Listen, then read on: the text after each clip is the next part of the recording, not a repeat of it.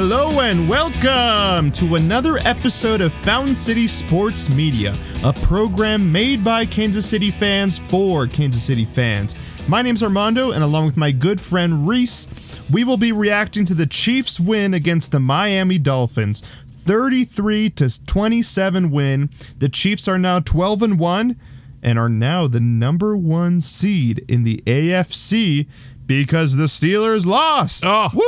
Say it again, Armando. Say it again. I think I'm more excited about the Steelers losing to the Bills than I am the Chiefs beating the Dolphins. But we will get into that in the podcast.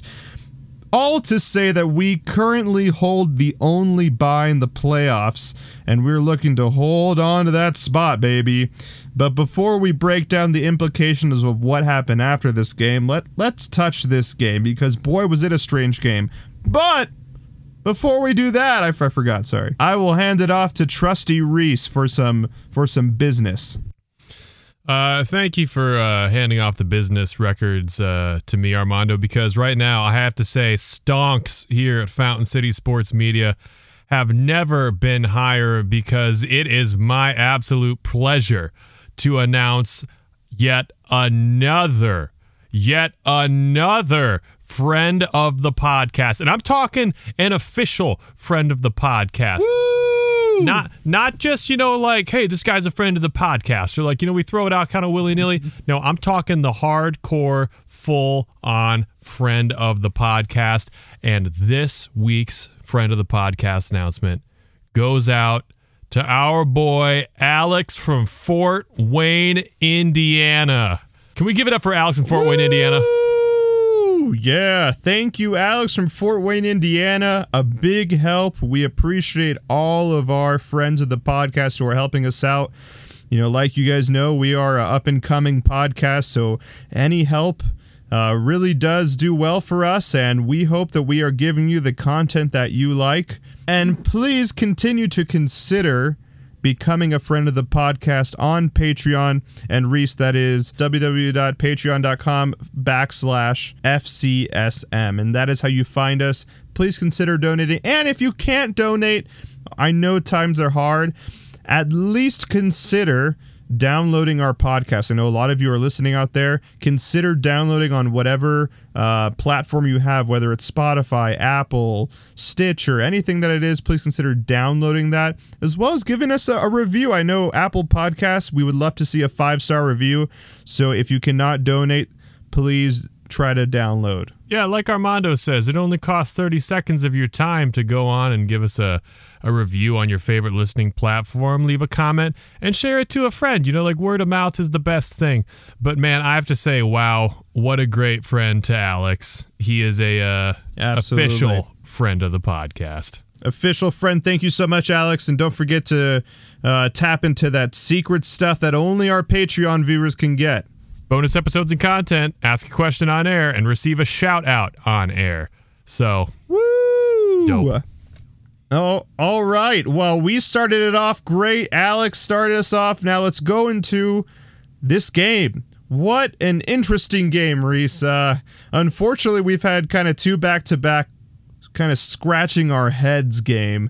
One against the Broncos and one now against the Dolphins. Oh, we can go back. I'm sorry, we can go back farther than that if we want to talk head scratchers, man. It's been since the first weekend of November against the Jets has been a bunch of head scratchers for me. I'm sorry. Yeah, I mean, you're right. Every game has had some like, wait a minute, why did that happen, or why did this happen? And really, you only get that by watching the game. It's hard to see that in the scoreboard or in the box score, but just so many weird things happening in this game. Why don't we break down, though, what is the biggest takeaway that you got from this game, Reese? Whether negative or positive, it doesn't matter. Just the biggest thing that stuck out to you. The Chiefs still haven't played a game with 4 good quarters on both sides of the ball. We have not played a game complete for 4 quarters. We've had games where the defense has been dominant all game. We've had games where the offense has been dominant all game. We've had games like this one where it's kind of like, oh, defense is good for a quarter and a half. Oh, okay, now they're bad. Oh, but offense is going off for like 17 points in a quarter. Okay, now they're kind of going down. But we have not played 4 straight quarters of our Chiefs playing B+ football on both sides of the ball. And I think when they do, I think that's when we're going to start to see just like this juggernaut that nobody can take down. Because, I mean, if we do that, if we play 3 quarters of B+ football, there is nobody in this league that can hang with us. So that's my big takeaway from the game. What's your big takeaway from the game? But before I talk about my biggest takeaway, I want to address yours. I think the Ravens game, we may have been on all cylinders all 4 quarters, but to your point, that's really the only game that I can think of that I was just, calm and cool the entire time. And that's not good. Well, I mean, that's probably the closest thing we have because the defense played, I would give the defense a B- to a B for that game in terms of their potential. Because at one point we were up 27-10. We were rolling in the third quarter, but then no points in the third quarter, and only a touchdown in a touchdown in the fourth quarter. I remember that game because it was starting to kind of creep back. It went from 27-10 to 27-13. I think at one point, didn't it go 27-20? I could be mistaken, but even then, it didn't feel like we were locked in playing B+ football for 4 quarters. I would say maybe the closest, in my opinion, is that Buffalo game where we had to play them in that super wet, sloppy game at their stadium. But, even then, it's like the defense should have put the clamps down and the offense left points on the board. I don't know. I also don't want to be cliche, but I think this plays into it as well, is that in the first quarter, Patrick Mahomes may see defenses that he was not expecting because people have been preparing for said Chiefs game for who knows how long, right? And maybe schemes that we haven't seen before. And that's why I always feel like the Chiefs are playing behind, especially in that first quarter. Like, I feel like sometimes Pat doesn't know they're going to run a certain play, doesn't know whether they're going to blitz. Either they're hiding their schemes, right? And we can talk about Miami, particularly in what they did with their defense and how they were pretty successful in what they were doing. But I always feel like those first couple quarters, and you can attest to it too when we're on the text chain. I mean, it does feel like every single game is like, oh no, I hate this game. I mean, I forgot what you said, but you're like, this is an awful game. But you always tend to say that in the first quarter during these kind of throwaway games. I said, and I stand by this, and this is the magic and just like the bevy of riches of having Patrick Mahomes at quarterback. I said, I'm still not worried about this. I'm like, we can come back in any game at any point in time. And I mean, to this day, no one has managed to like put Patrick Mahomes down. In fact, I think I shared this meme with the group as well. It's that Yu-Gi-Oh meme of that like nerd sitting there saying, "You just activated my trap card." And so yeah. Someone's like, when the Chiefs go down 10 points and it's Pat Mahomes, and he's like, "Haha, you just activated my trap card." That's how it always is. We go down 10 and then we just like turn into this like undefeatable juggernaut of a team. It's incredible. Well, I also don't want to get off topic too much, but I just saw NFL Films post a redo of the Super Bowl, and it was like in the NFL Films, and I actually had never seen the NFL Films like highlights of the Super Bowl, but I watched it before the game and I was like, I don't remember this game being so stressful. And now, kind of so 13 games removed from the Super Bowl, it's like things like that don't matter anymore. Like being behind by that much, not really knowing, because even though we've had these, oh God, I hate this game, you and I have never hit the panic meter, except for maybe in the beginning of the season when we had a few blunders and of course the Raiders loss.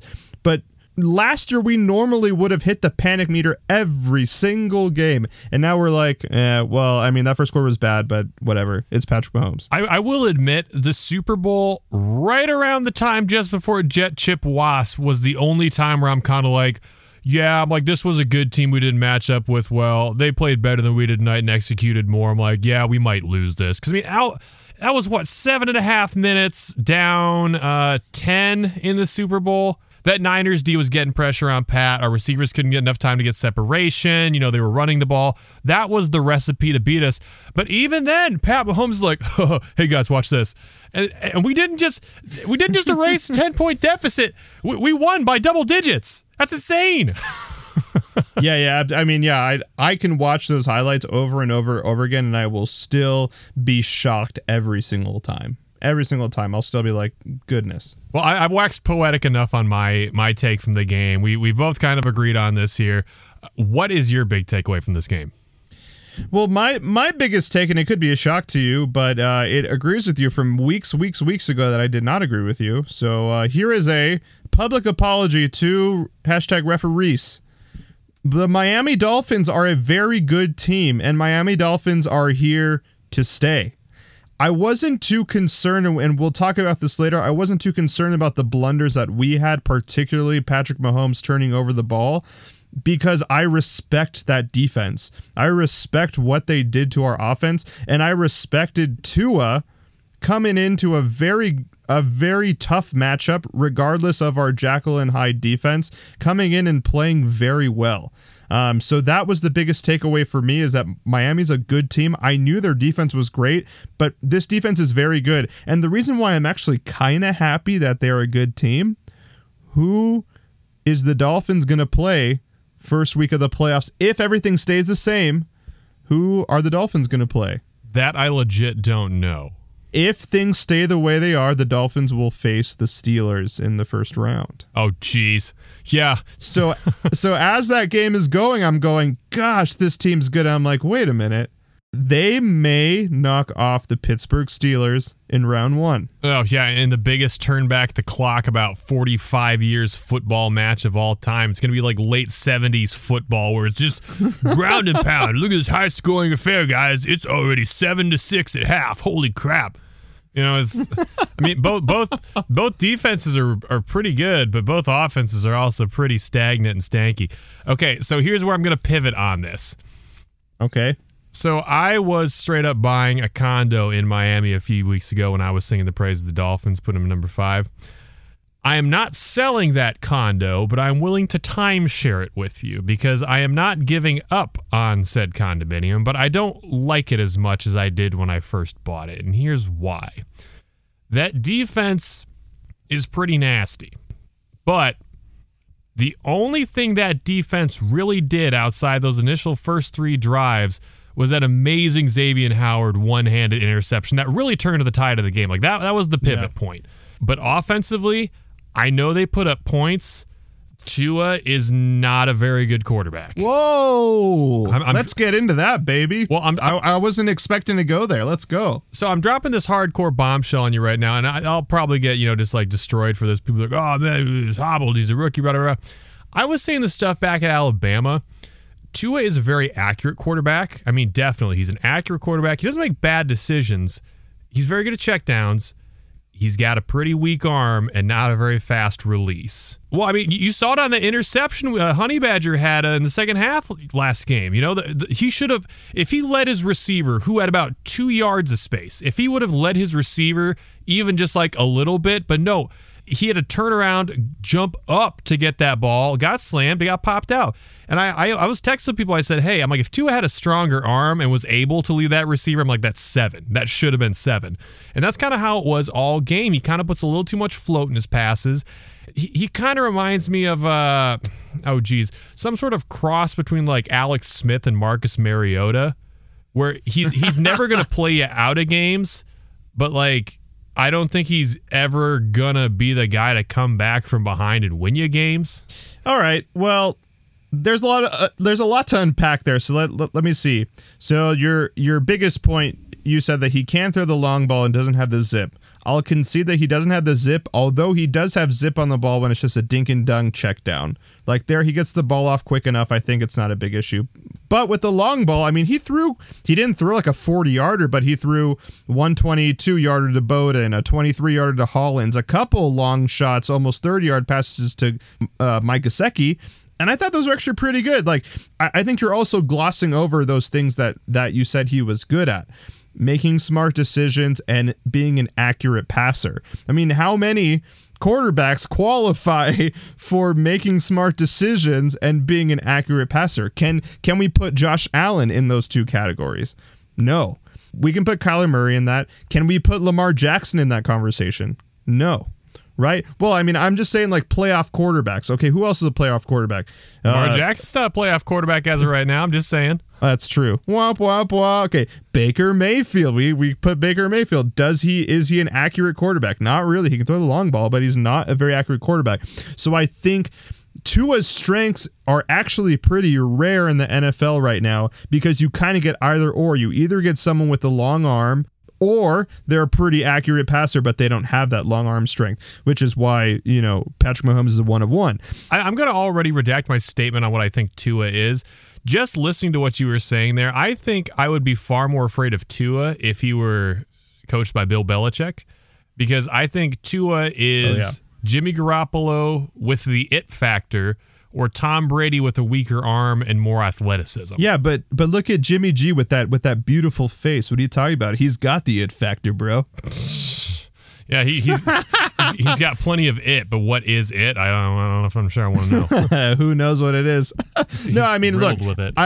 I honestly, I think in the next 5 years, looking at who is a quarterback right now, Tua is going to be up there, not in elite status, but maybe a tier 2 status.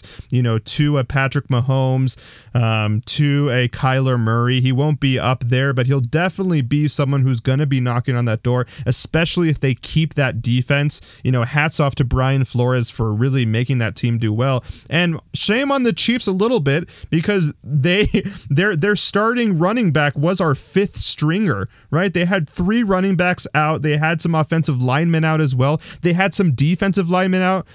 So they had a lot of core people out of that game, and it was still very close. So hats off to the Dolphins. I think we could have cleaned up some stuff as well, but that was a good game. I think it was always going to be a good game, just something that I personally overlooked. So apologizing to referees publicly. Jeez, just look at me right now, being so contrarian, like I won't even take an apology. I'm like, no, shut up. You were right. I don't want, no, don't apologize. That's funny. Okay, all right. So this is not a Dolphins podcast. Let's talk about the Chiefs. Now, one storyline that I've seen frequently in the past 24 hours, and I just put it on our Google Docs or outline because I thought it was funny. Patrick Mahomes is human. What? Have you seen the 300 series where the what are those people name in 300? The Spartans? The non-300s. No, not the Spartans. The Persians? Guys that they're facing. Yeah, Persians. You know how the Persians attack and then they shield them and then someone throws an arrow at a Persian and then he looks at his guys and he's like, "They are but humans!" And then they go and attack. I feel like that was the media today talking about Patrick Mahomes. So let's look at his stats really quick and then we can debate whether or not this was a less than human game a human game, a less godly game from Patrick Mahomes. So he ended the game with 393 yards, 2 touchdowns, 3 interceptions, and 3 sacks. Reese, what did you see from Patrick Mahomes? Was this the worst game you have ever seen from Patrick Mahomes? Absolutely not even close, and I have been waiting to unravel this one all day. So let me get this started here. Was the first quarter of play potentially Patrick Mahomes' worst first quarter of play? Yes. Was it because the Dolphins' defense or more so on Patrick Mahomes? Far more so on Patrick Mahomes, doing things like bobbling snaps. 9 out of 10 times when he runs 30 yards back like that, he's going to escape the guy. He did not this time. Both those interceptions were not right to the defense, and they weren't bad routes. Pat just put a little bit too much loft on him. And not to mention, everything I mentioned has the one common factor of our porous and abhorrent offensive line. Now, where am I going with this, are you asking yourself? The offensive line sucks. This still goes hand in hand with the MVP discussion. Everyone's like, well, now Rodgers has more touchdowns and 1 less interception than Patrick Mahomes. Okay, I see that. I raise you this. Patrick Mahomes has 1 bad quarter against the Dolphins. He makes up for it in the next 3 by throwing 2 touchdowns and nearly 400 yards. And that 3rd pick, that was more of a great defensive play on an okay pass, if we're going to be honest. I mean, no other defensive cornerback in the league probably turns that one-handed interception. Now, Rodgers has a bad quarter against Tampa Bay, And what happens? The Packers get the doors blown off them, and Rodgers can't recover all game. And that has been Rodgers throughout his entire career. When he gets a hot start or decent start, he's hard to slow down. But when he starts the game in first gear with no momentum, it's hard for him to come back.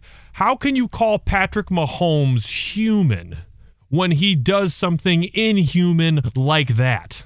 Absolutely. And actually, to add to that, so in the last 2 quarters of the game, the Chiefs outscored the Dolphins 28-0. Patrick Mahomes entered the game as the only quarterback in the Super Bowl era to boast a winning record in games his team falls behind by double digits. That includes the playoffs. He's 8-5 when they fall behind double digits. That's not human. We've never seen that. Nobody's ever managed to do that. Brady. Yet this is the game that people are saying Aaron Rodgers is now eclipsed Patrick Mahomes in the MVP race. How dare you guys? I know this isn't a shame segment, but shame for shame. I'll give you a bell ring on that one. No, it's stupid. I mean, Pat's played a much more difficult schedule than Aaron Rodgers and the Packers have, and let's be real here. They're a much more, I don't want to say a much more pass-dependent offense, but the fact that Pat can, distribute the ball to the degree that he has the number 1 and number 4 highest receiving yards players in the league.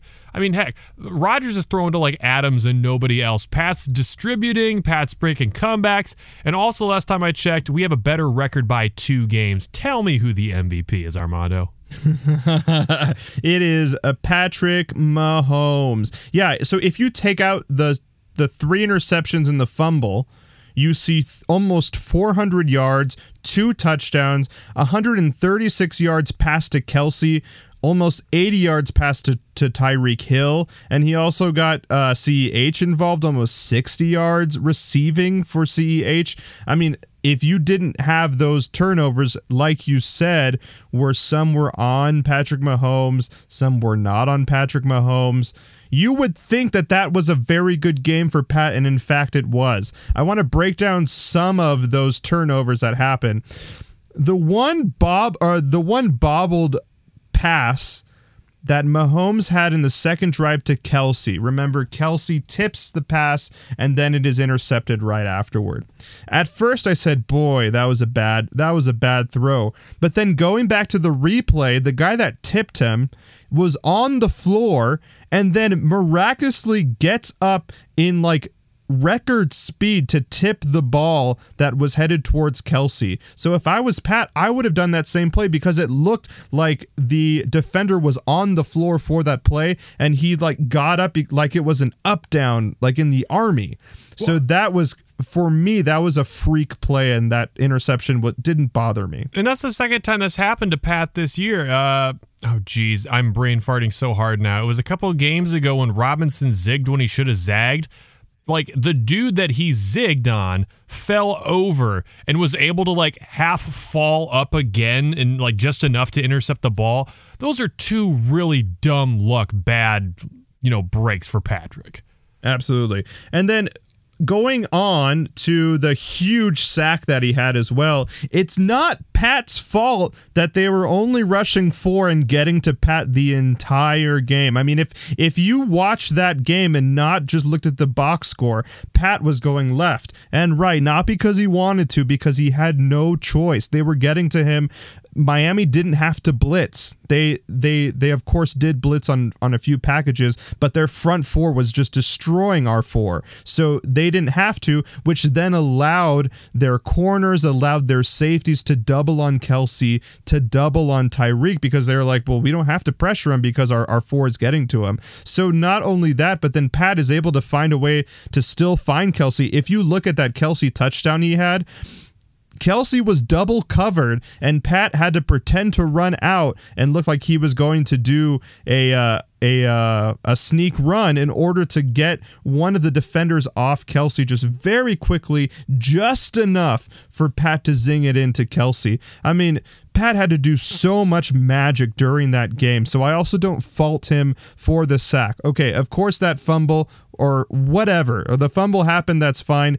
Out of 100 times, That only happens once. I doubt that's ever going to happen again. I would be very surprised. And then the last one that you already touched on, Reese, was that huge interception that Xavier Howard had.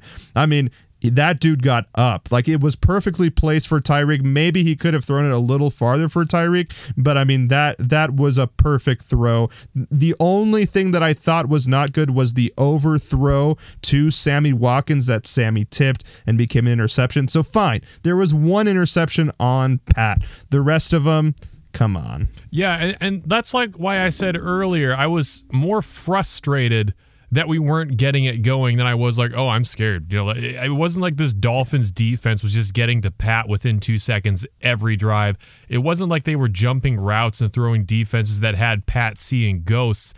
Dude, all of like the things that happened in the first quarter were the equivalent of like baseball unforced errors. You know, it's like dropping a routine fly ball, letting something bounce through your legs in the infield. That's all it was. Like I said, Patrick wasn't throwing these interceptions right to dudes. He wasn't throwing it to a guy not seeing the disguised coverage.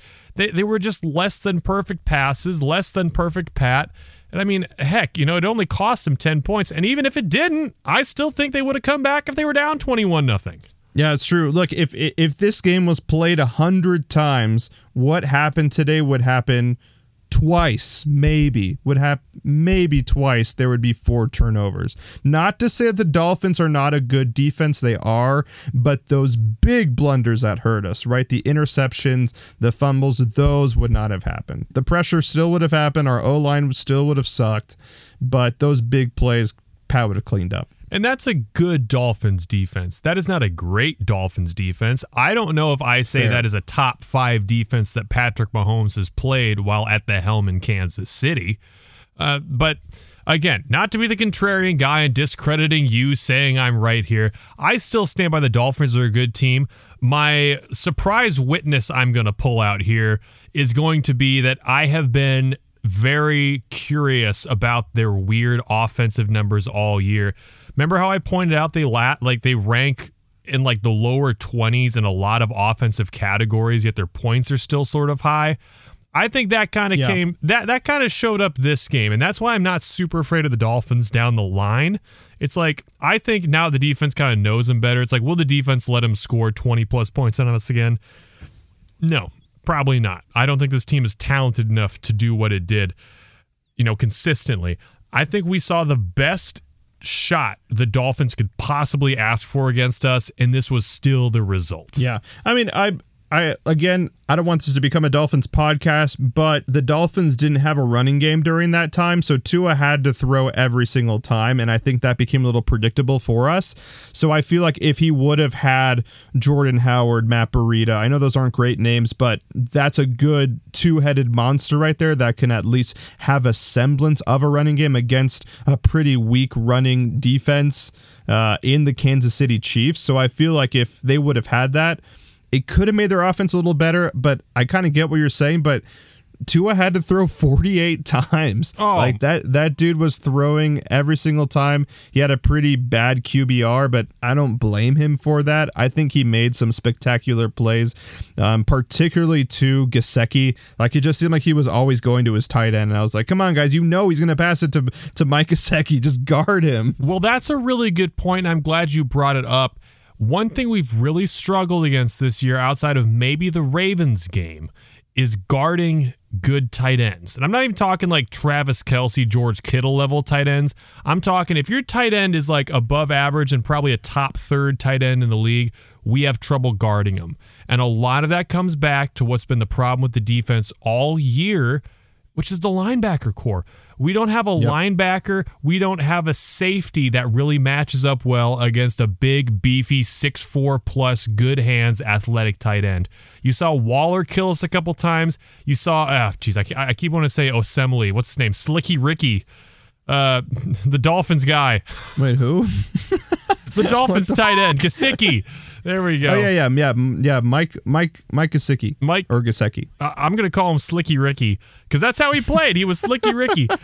What I'm getting at is that's probably one of the things that's going to worry me in the playoffs, particularly if we run into like the Pittsburgh Steelers. You know, Eric Ebron's not like the most consistent tight end, but he is a big, physical, athletic tight end. And I think Dan Sorensen, Neiman, and more of our players kind of in those regards are going to have a hard time guarding them. Yeah, no, I totally agree with you. And this is a good transition into talking about the defense. I feel like every single game they expose the middle of the field either by slants or either just some sort of weird route run by the tight end or just the running back, right? A running back getting a dink and dunk, a running back going up the middle. They always expose the middle of the field. Now, Willie Gay has had some great games. He had a couple tackles yesterday, but still doesn't feel like the core of the offense yet. I'm not saying like the team leader, but he just doesn't feel like he is the person in our defensive core that we can rely on yet. I hope that kicks in because we've seen a lot of potential from him.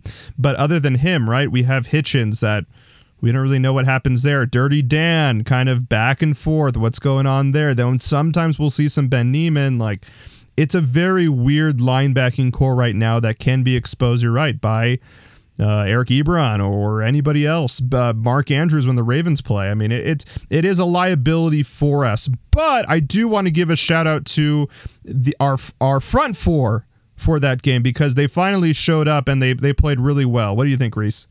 Oh, yeah, I'm not going to hold anything as the front four. I'm really happy of the pressure they were able to get on Tua today. He was running for his life all game. It was fantastic, and especially because, he got his ankle dinged up early in the game. I said, hey, they're going to feast on him now. That's just what they did. Getting a safety. Frank Clark was doing some patented so big. Frank Clark, like, seek and destroy. When Frank Clark is on, he is like Michael Myers from the horror film. I'm not talking groovy baby Michael Myers. I'm talking about, like, he's unstoppable and he will stalk you until the end of the play to bring you down. But, what you mentioned earlier, we're not seeing enough Willie Gay Jr., man. He only played on 19% of the snaps yesterday on a day when the center of the field has been open to an embarrassing amount. The Dolphins' second drive of the game, they converted, I think it was a 3rd and 7, and it was just a basic slant to the center of the field that went for 10 plus yards. It made me sick. There wasn't anybody in the middle of the field. It's like they did a cover 0, but just in the center of the field. I couldn't believe it. But I'm sorry, dude. Neiman is my boy from Iowa. He was great when he was a Hawkeye. When are we going to see Willie Gay? Because I get that Neiman always seems to have, like, a good nose for being in the right place at the right time, and he's got a good football IQ. But what good is the IQ if the execution is at like 5% or less? I would rather have a player out there like Willie Gay Jr. who has no idea what he's doing, but can compensate for that by like making it to the other side of the field in 2 seconds than somebody who knows where he's going, but still can't make a play. Yeah, I maybe think that he just doesn't have the IQ maybe that Spags is looking for right now, because one blown play could be a touchdown, as we saw with the Raiders loss, right? It was one blown play here, one blown play here, but he's not playing deep in the field. He's going to be playing in the middle. So I hope we don't have a lot of time left before the playoffs. 19% of the snaps is not okay when you have someone as athletic as Willie Gay. For these last couple games, I really hope they're putting him in for at least 50% of these snaps, because he needs to get the experience and he needs to show them the athleticism that he has. We love Willie Gay and we need him to be on the field.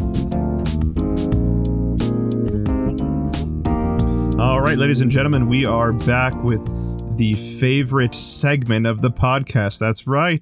It's the beer review. And today we have Refer Reese reviewing for us. Reese, what will you be reviewing? Today I have this really interesting beer that I am so ready to share with everybody. It's from Contra Brewing. It is Deer Slayer. And unless I am mistaken, it looks like it's coming in one of these big, stonky, chunky 19.2 ounce mega tall boy cans. Someone's getting wasty tonight. Absolutely not. I will not be censored. I will not be censored for my excitement.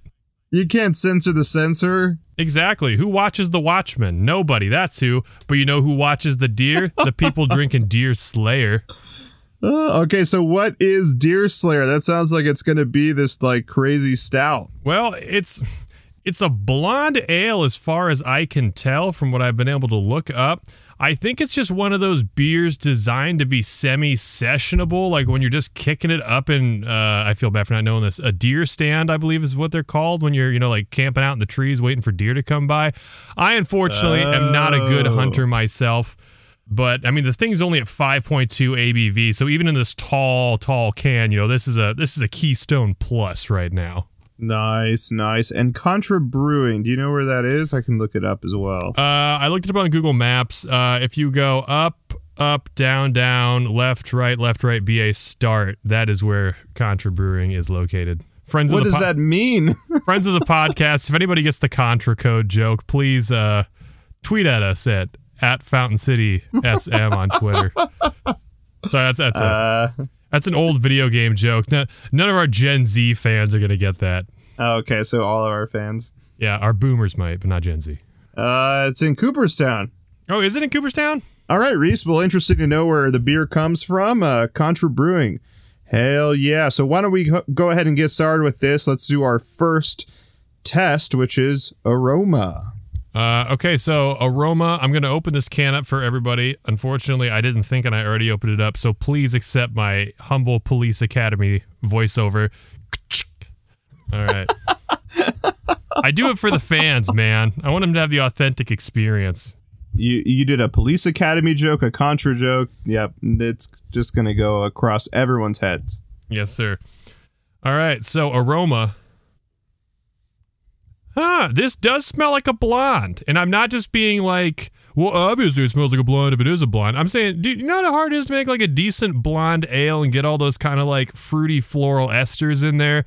A lot of people are like, well, I could be wrong on this. You're like, Natty Ice is technically a blonde style. It's like, shut up, beer nerds. No, it's not. But man, on second opinion, yeah, there's some nice floral blonde notes in this. So I am giving this the benefit of the doubt on this one. And it's going to get a surprising 8.73 on aroma. Ooh, wow. Abusing the Metzger metric system, perhaps. And this is coming off having a LaChouffe blonde last night. So, like my nose is calibrated to the straw-colored hair right now, if you catch my drift. I do catch your drift, absolutely. All right, so high praise on aroma. Let's see if we get high praise on appearance. Appearance? Again, this kind of... It looks like a blonde-ish. It's a little bit darker than most... It looks dark. Yeah, it looks dark on my end. Yeah, the most blondes I see. This is definitely like strawberry blonde in terms of its color. It's a little bit hazier than most blondes I've seen, too. I would say, geez, it's like if you held this up to Space Camper or something like that, it would probably take me a quick look before I was able to deduce right away which was which. So for appearance... it's a little unorthodox, but man, the whole boxing style of this beer has been unorthodox this far, so I'm going to give it a 7.9 on appearance.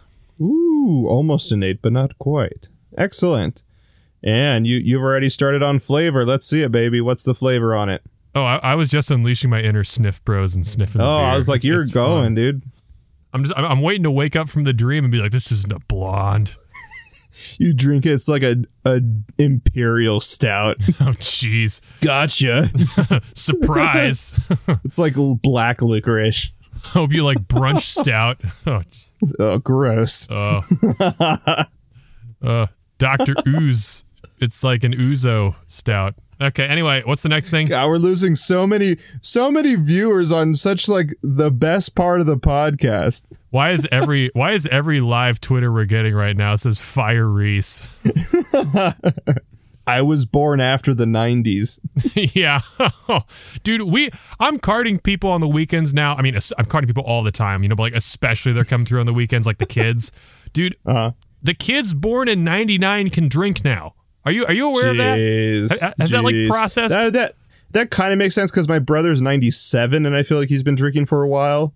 So those are the hardest. Yeah, next year 2000? Yikes. Well, 2000 should hopefully be easy. It's like, are you born in 2000? That means you're 21. Waka waka. You know, it's like resetting the 90s thing where it's like, I keep feeling like the 90s were 10 years ago. And it's like, no, you're 30 now. It doesn't feel like it's 10 years ago.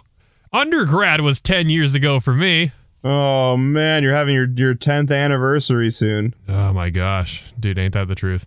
Okay, well, I need to try the flavor of this beer to drown my sorrows in case everybody forgot. Right. We are on... Happy 10th anniversary, Reese. Let's have a nice taste. Flavor. So this is kind of where the chickens come to roost. I'm going to give this a second opinion sip before I say anything. Yeah, again, if we're going to categorize this as a blonde, I'm going to say the flavor is not my favorite. It's not bad, you know, but given that head that it had on it, I was hoping for something a little more blonde-ish. This tastes to me just kind of like, you know, a pale lager or an American-style lager, you know, or any of those. I mean, I don't want to say it's... Calling it a domestic flavor is doing it disservice and it's disingenuous, but I wouldn't say it has a super authentic blonde flavor to it.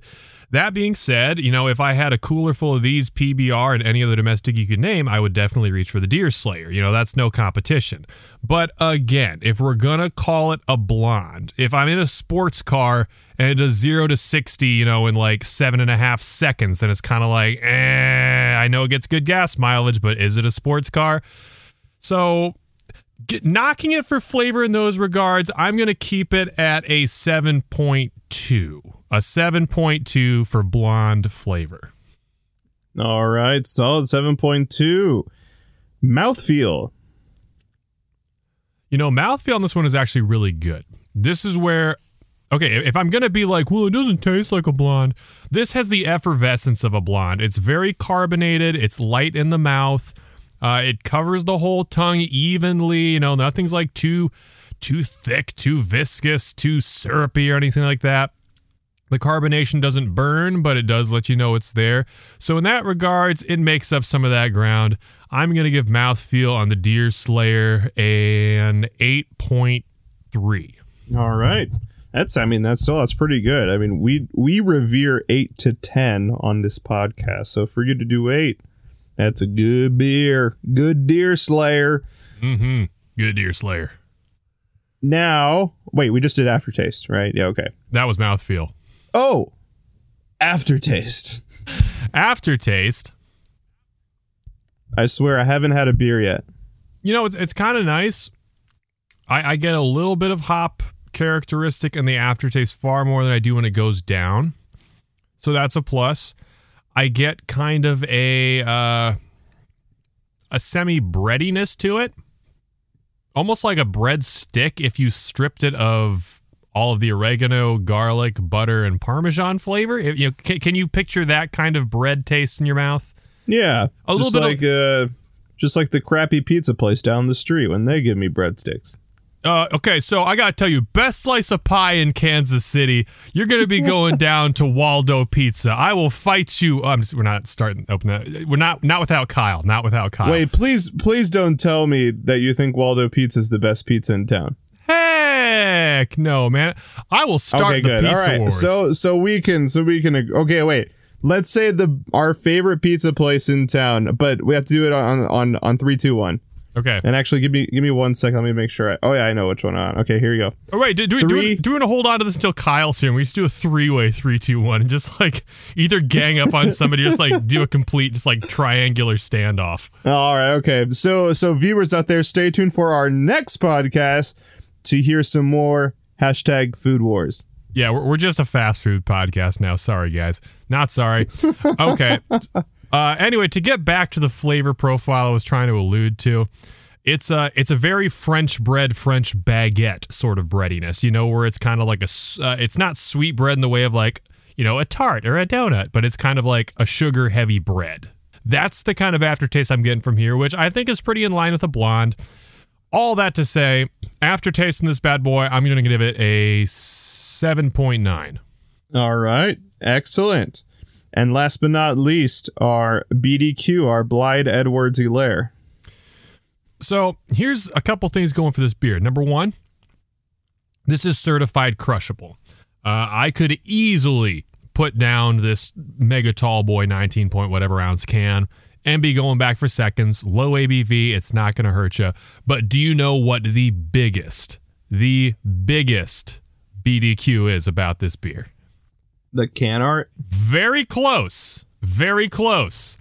I'm about to go Nicolas Cage in Face Off and let you know that the can art on this can is actually a sticker you can peel off and slap down somewhere else. No way! It has a removable sticker, and I dare you to find me another beer in existence that has that. Now, I'm not taking it off right now. That's super smart. Because I want to use this sticker.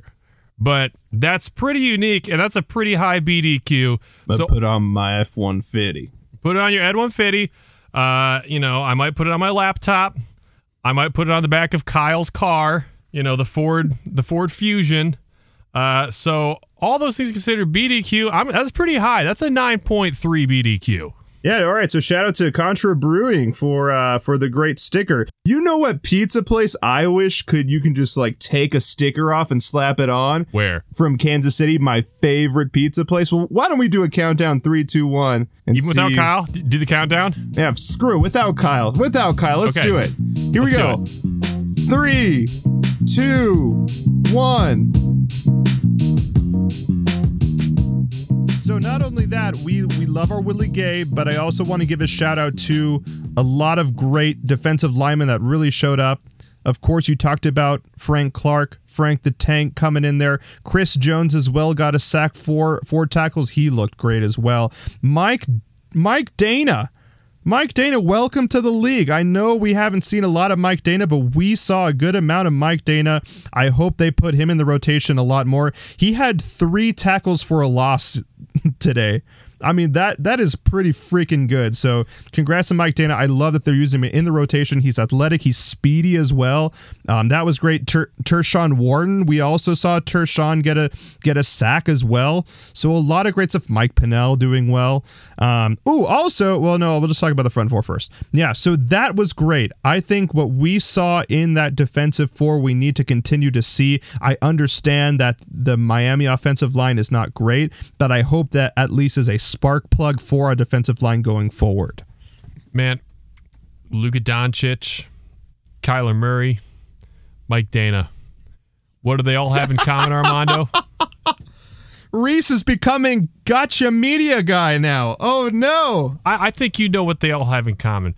What they have in common is the fact that I was wrong. I was dead wrong about all 3 of those. Wait, what did you grade him? I forgot. What did you give him a grade? I think I gave him a C in our draft podcast, which is available to all friends on podcast at patreon.com/FCSM in season 0. No, what I said about Dana was that he's an undersized D lineman who didn't seem that athletic on his film for Michigan, but he's in the pros now, and he's like, hey, watch me make this tackle. You want to see me do it again? And dude, he's playing lights out for a rookie. I couldn't have asked more for a 5th round pick than what we're getting out of Mike Dana. It's incredible, and I'm sorry I ever doubted you, Mike Dana. Please accept this olive branch of the podcast from me.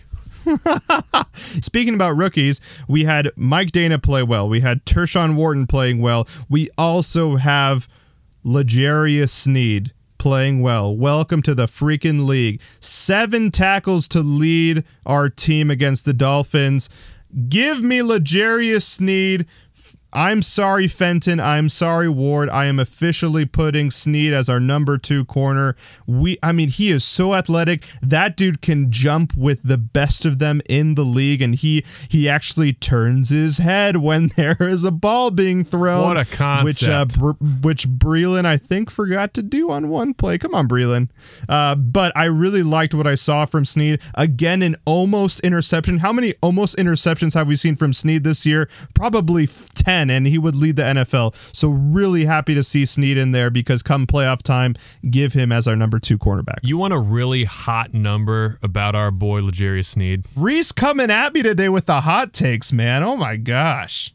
In regards to playing against a quarterback, He has the second best QBR in the league for defensive backs outside of our man Xavier Howard. You're kidding. He is, I believe he's at 43.6. He was 0.3 off of Xavier Howard's QBR against, which is insane for a rookie. I mean, and not only that, but remember, he played a different position in college, right? Cornerback, this is the first time that he's playing corner. We had talked about that in the podcast. I think he was playing more safety in college, if I remember right. Yeah, he's kind of doing some of the Honey Badger stuff. Which I know isn't the biggest trend. I know that's not like the hugest thing to transition to, but he's transitioning to a new league and he's transitioning to a new position, right? How many rookie cornerbacks are we thinking about right now that we're like, oh yeah, that person really transitioned well. Oh yeah, that person's really great. I'm sorry, but L'Jarius Sneed, that was a home run, and today showed the genius of Brett Veach in the draft this year. Absolutely. I mean, we've had some really great late round draft picks coming out of this last draft, and I still have confidence in I say this sarcastically as I blank on our TCU lineman's name who decided to opt out the year. I cannot wait to see him next year. I'm dead serious. Lucas Niang. Lucas Niang, thank you. It's funny. I had Georges Niang's like face in my head because I know just like put on an offensive lineman. Basically, I had like him just playing basketball for Iowa State because Kyle just has that like cemented into my brain at this point. Okay, Reese, before we end the Miami Dolphins Chiefs recap, I'm going to throw out some names of NFL teams, and I want you to say whether you think Miami can beat them. Or actually, better yet, out of... Okay, let me rephrase it, because I guess they can lose to any team. If they had to play a 10-game series against these teams, how many games would they win? So Tennessee Titans, 1. Tennessee would win 6.5 out of 10 games against the Dolphins. Fair. Buffalo Bills. Bills would win 7 games out of 10 against the Dolphins. Okay. Colts would win 6 out of 10 against the Dolphins. Okay. And then lastly, we kind of touched on this, Steelers. Steelers would win 5.5 out of 10 against the Dolphins. So basically what I'm getting at and what you've kind of proven as well is that Miami could beat any single one of these teams in the playoffs. Like there is no blowout for any of these teams. I think it's safe to say that Miami can actually pull something off in the wild card. Yeah, I think if I had to summarize Miami in like one long sentence, their defense is very disciplined with some highlight players, but not elite. And their offense, while having a few pieces here and there, is not good enough to make up for a team that can overcome their good, not great defense. Yeah, that's fair. It actually kind of reminds me of the Tennessee Titans before Derrick Henry got kind of hot, where it was this emergence of Tannehill taking them to the playoffs. It's a possibility that the Dolphins can knock off a Steelers or something like that and could actually help us in the long run. So I'm looking forward to them being in the playoffs. I think it's going to be really exciting to see. And hats off to Miami, hats off to Brian Flores in that defense.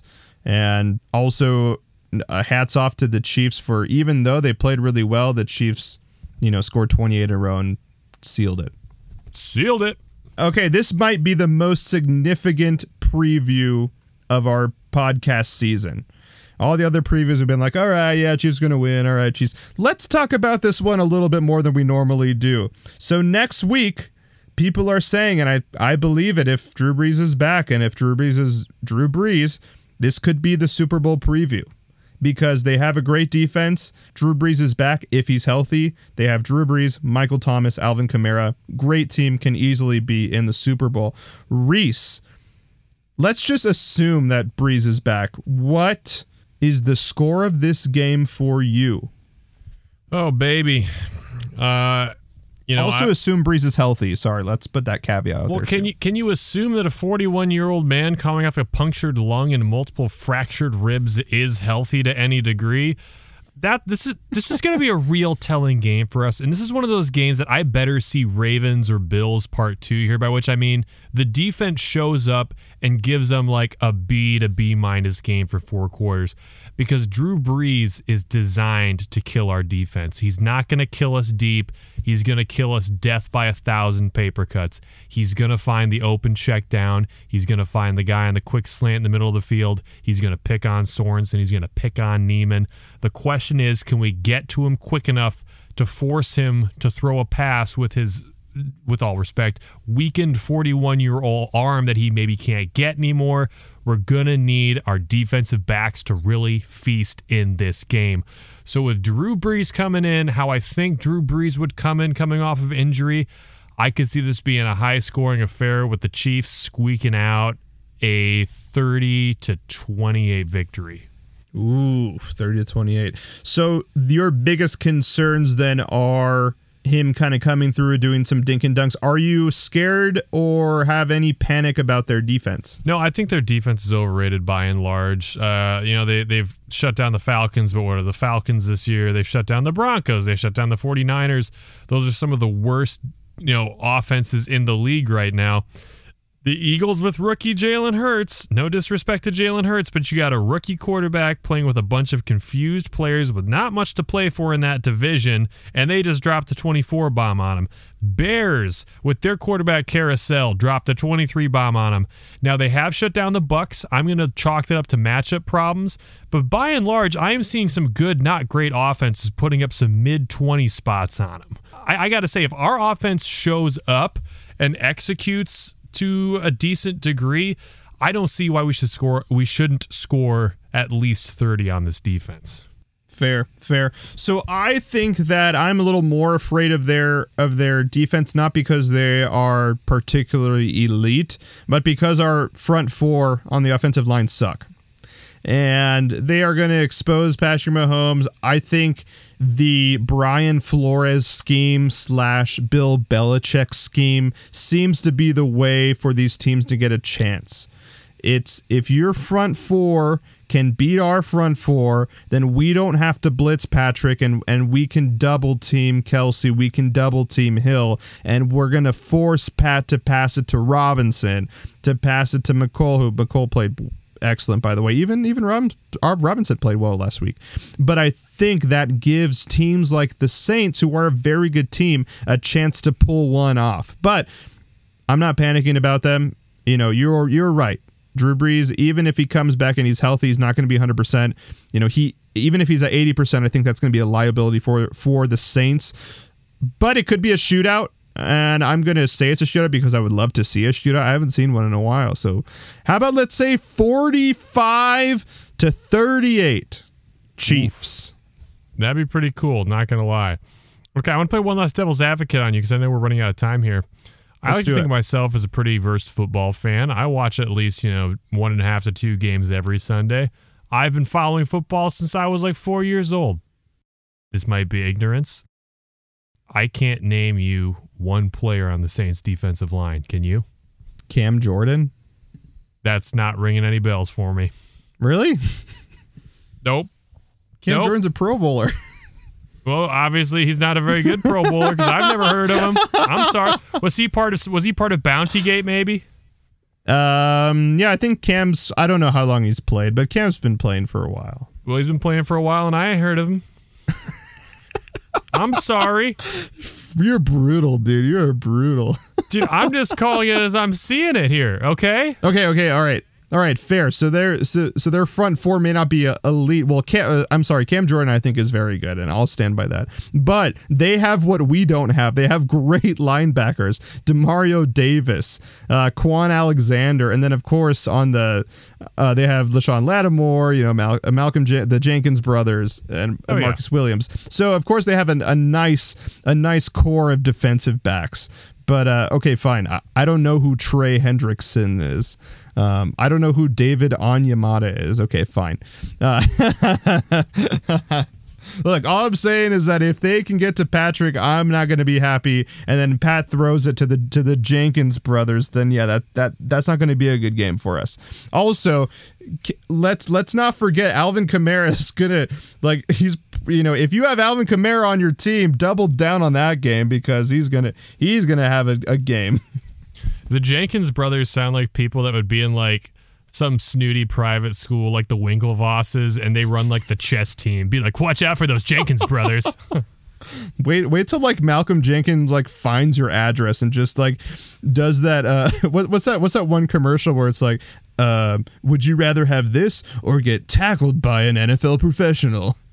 Would you rather have this or would you like rather one have of the those Jenkins commercials. brothers embarrass you on Chessmaster? I don't know. What's he gonna do? Use his masterful English language me to death? You're brutal, dude. You're brutal. I'm coming to play. I'm here to slay some deer and slay some cheer. We'd like to thank you for joining us today on Fountain City Sports Media. This podcast is brought to you by listener support, so consider becoming a friend of the podcast.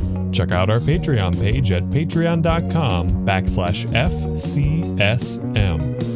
There you'll find premium content, including outtakes, bonus episodes, and exclusive beer reviews.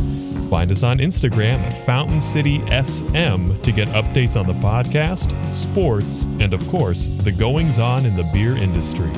And as always, I'm Reese, and alongside my good friend Armando, we thank you for tuning in to Fountain City Sports Media.